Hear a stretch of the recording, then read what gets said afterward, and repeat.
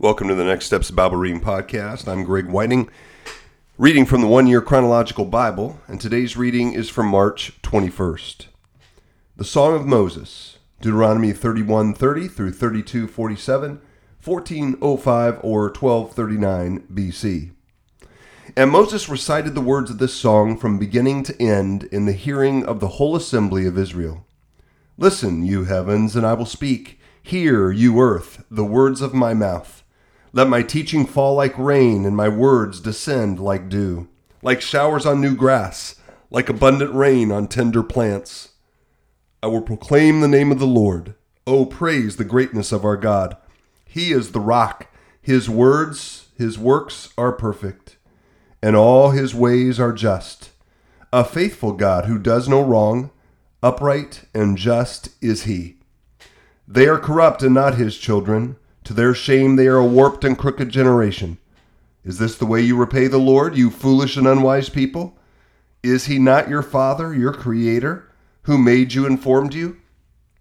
Remember the days of old. Consider the generations long past. Ask your father, and he will tell you, your elders, and they will explain to you. When the Most High gave the nations their inheritance, when he divided all mankind, he set up boundaries for the peoples, according to the number of the sons of Israel. For the Lord's portion is his people, Jacob his allotted inheritance. In a desert land he found him, in a barren and howling waste. He shielded him and cared for him. He guarded him as the apple of his eye. Like an eagle that stirs up its nest and hovers over its young, that spreads its wings to catch them and carries them aloft. The Lord alone led him. No foreign god was with him. He made him ride on the heights of the land and fed him with the fruit of the fields. He nourished him with honey from the rock and with oil from the flinty crag. With curds and milk from herd and flock, and with fattened lambs and goats, with choice rams of Bashan and the finest kernels of wheat, you drank the foaming blood of the grape. Jeshurun grew fat and kicked. Filled with food, they became heavy and sleek. They abandoned the God who made them and rejected the rock, their Savior. They made him jealous with their foreign gods and angered him with their detestable idols. They sacrificed to false gods, which are not God, gods they had not known, gods that recently appeared, gods your ancestors did not fear. You deserted the rock who fathered you. You forgot the God who gave you birth. The Lord saw this and rejected them, because he was angered by his sons and daughters. I will hide my face from them, he said, and see what their end will be. For they are a perverse generation, children who are unfaithful. They made me jealous by what is no God and angered me with their worthless idols. I will make them envious by those who are not a people. I will make them angry by a nation that has no understanding. For a fire will be kindled by my wrath, one that burns down to the realm of the dead below. It will devour the earth and its harvests, and set afire the foundations of the mountains. I will heap calamities on them, and spin my arrows against them. I will send wasting famine against them, consuming pestilence and deadly plague. I will send against them the fangs of wild beasts, the venom of vipers that glide in the dust. In the street the sword will make them childless, in their homes terror will reign. The young men and young women will perish, the infants and those with gray hair. I said I would scatter them and erase their name from human memory, but I dreaded the taunt of the enemy, lest the adversary misunderstand and say, our hand has triumphed. The Lord has not done all this. They are a nation without sense. There's no discernment in them. If only they were wise and would understand this and discern what their end will be. How could one man chase 1,000 or two put 10,000 to flight? Unless their rock had sold them, unless the Lord had given them up. For their rock is not like our rock, as even our enemies concede. Their vine comes from the vine of Sodom and from the fields of Gomorrah. Their grapes are filled with poison, and their clusters with bitterness. Their wine is the venom of serpents, the deadly poison of cobras. Have I not kept this in reserve and sealed it in my vaults? It is mine to avenge. I will repay. In due time their foot will slip. Their day of disaster is near, and their doom rushes upon them. The Lord will vindicate his people and relent concerning his servants. When he sees their strength is gone and no one is left, slave or free, he will say, now where are their gods, the rock they took refuge in, the gods who ate the fat of their sacrifices and drank the wine of their drink offerings? Let them rise up to help you. Let them give you shelter. See now that I myself am he. There is no God beside me. I put to death and I bring to life. I have wounded and I will heal, and no one can deliver out of my hand. I lift my hand to heaven and solemnly swear, as surely as I live forever, when I sharpen my flashing sword and my hand grasps it in judgment, I will take vengeance on my adversaries and repay those who hate me. I will make my arrows drunk with blood, while my sword devours flesh. The blood of the slain and the captives, the heads of the enemy leaders. Rejoice, you nations, with his people, for he will avenge the blood of his servants. He will take vengeance on his enemies and make atonement for his land and people. Moses came with Joshua son of Nun and spoke all the words of this song in the hearing of the people. When Moses finished reciting all these words to all Israel, he said to them, take to heart all the words I have solemnly declared to you this day, so that you may command your children to obey carefully all the words of this law. They are not just idle words for you. They are your life. By them you will live long in the land you are crossing the Jordan to possess.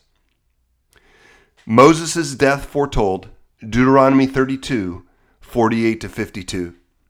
On that same day, the Lord told Moses, go up into the Abiram range to Mount Nebo in Moab, across from Jericho, and view Canaan, the land I am giving the Israelites as their own possession.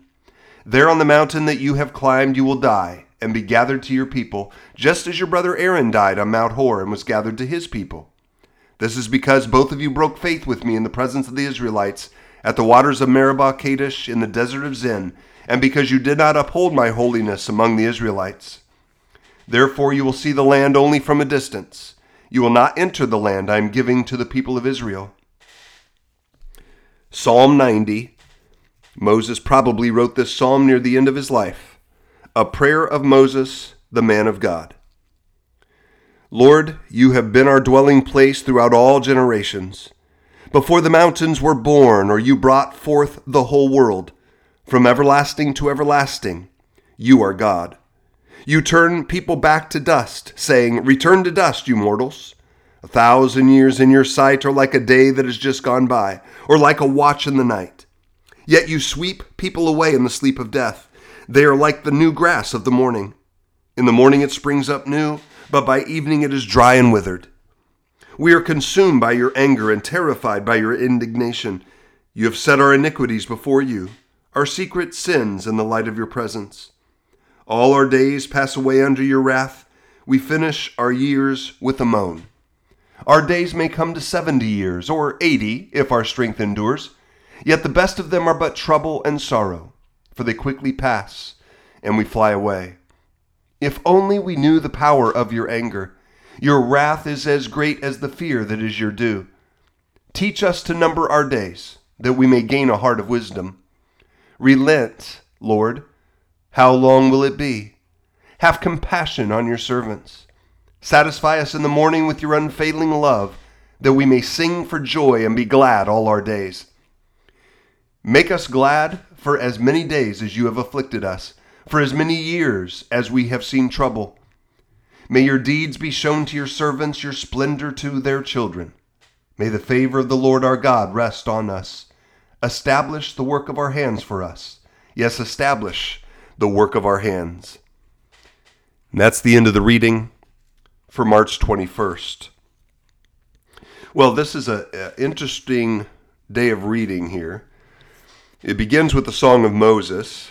Yesterday we read about how God gave Moses this song and he wrote it down. And so now we have him reciting these words and giving them to the nation of Israel. And it basically focuses on the fact that they have disobeyed. We just saw that again yesterday, that God says Israel is going to disobey. I'm going to send them into captivity. I'm going to bring my judgment against them. They're not going to remember all the things, Moses, that you taught them and that they agreed to. As they enter into the new land and continue. So this is the song that basically says we've got to praise God. Here's who he is. Here's who he was. Here's what he's done for you. Here's how he has loved on you, and you have forsaken him. You have decided to worship other gods, and so his judgment is coming upon you. You are going to endure terrible suffering by the hands of other nations who don't follow me. But he also looks ahead to the fact that he will vindicate his people. They will come to him in forgiveness, asking for forgiveness. He will take care of them again in the future. And that can bring a rejoicing then at the end of this song, a rejoicing that God will get his vengeance. So Moses and Joshua come and give this to the people.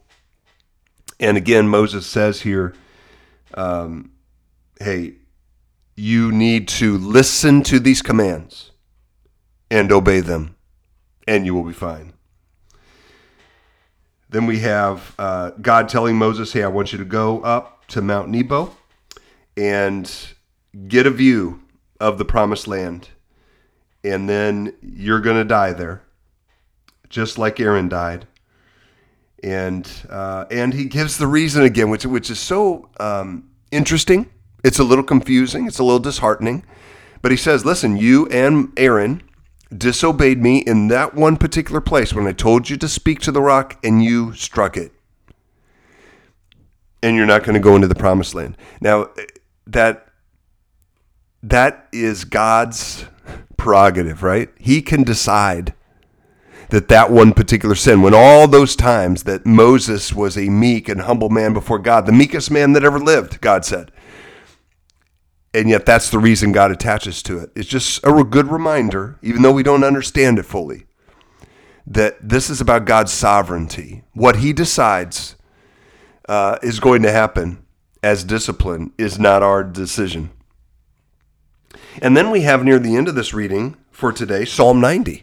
So that's kind of, I think the first time maybe we brought in a psalm to the chronological reading. But because it was probably written that Moses wrote it, and it was probably written near the end of his life, this is where it's inserted. And then it's interesting, isn't it? This is Moses writing in the psalm, Lord, you have been our dwelling place throughout all generations. And he talks about God's eternal character. And yet that he also disciplines those who disobey him. He talks in verse 10 that, hey, we may live to be 70, we may live to be 80, but this life passes so quickly. Verse 12, and this is where maybe the main application for me today comes. Teach us to number our days, that we may gain a heart of wisdom. This whole reading was really about, hey, listen, if you will just follow God with all your heart, he's going to continue to give you strength and blessing in what he's promised you. But if you turn against him, if you set him aside, if you go after other gods, if you disobey, you're going to be disciplined according to however God decides. And it's not going to be good. And your life is so fleeting. So consider each day. Have a heart of wisdom. Follow him completely. And that's what I want to do today. Father, help me to number my days. Help me, Father, to accept your loving discipline in my life. Help me, Father, to seek you today, to not worship anything or anyone else today except you, and to be quick to confess my sins. May you be pleased with my walking with you today.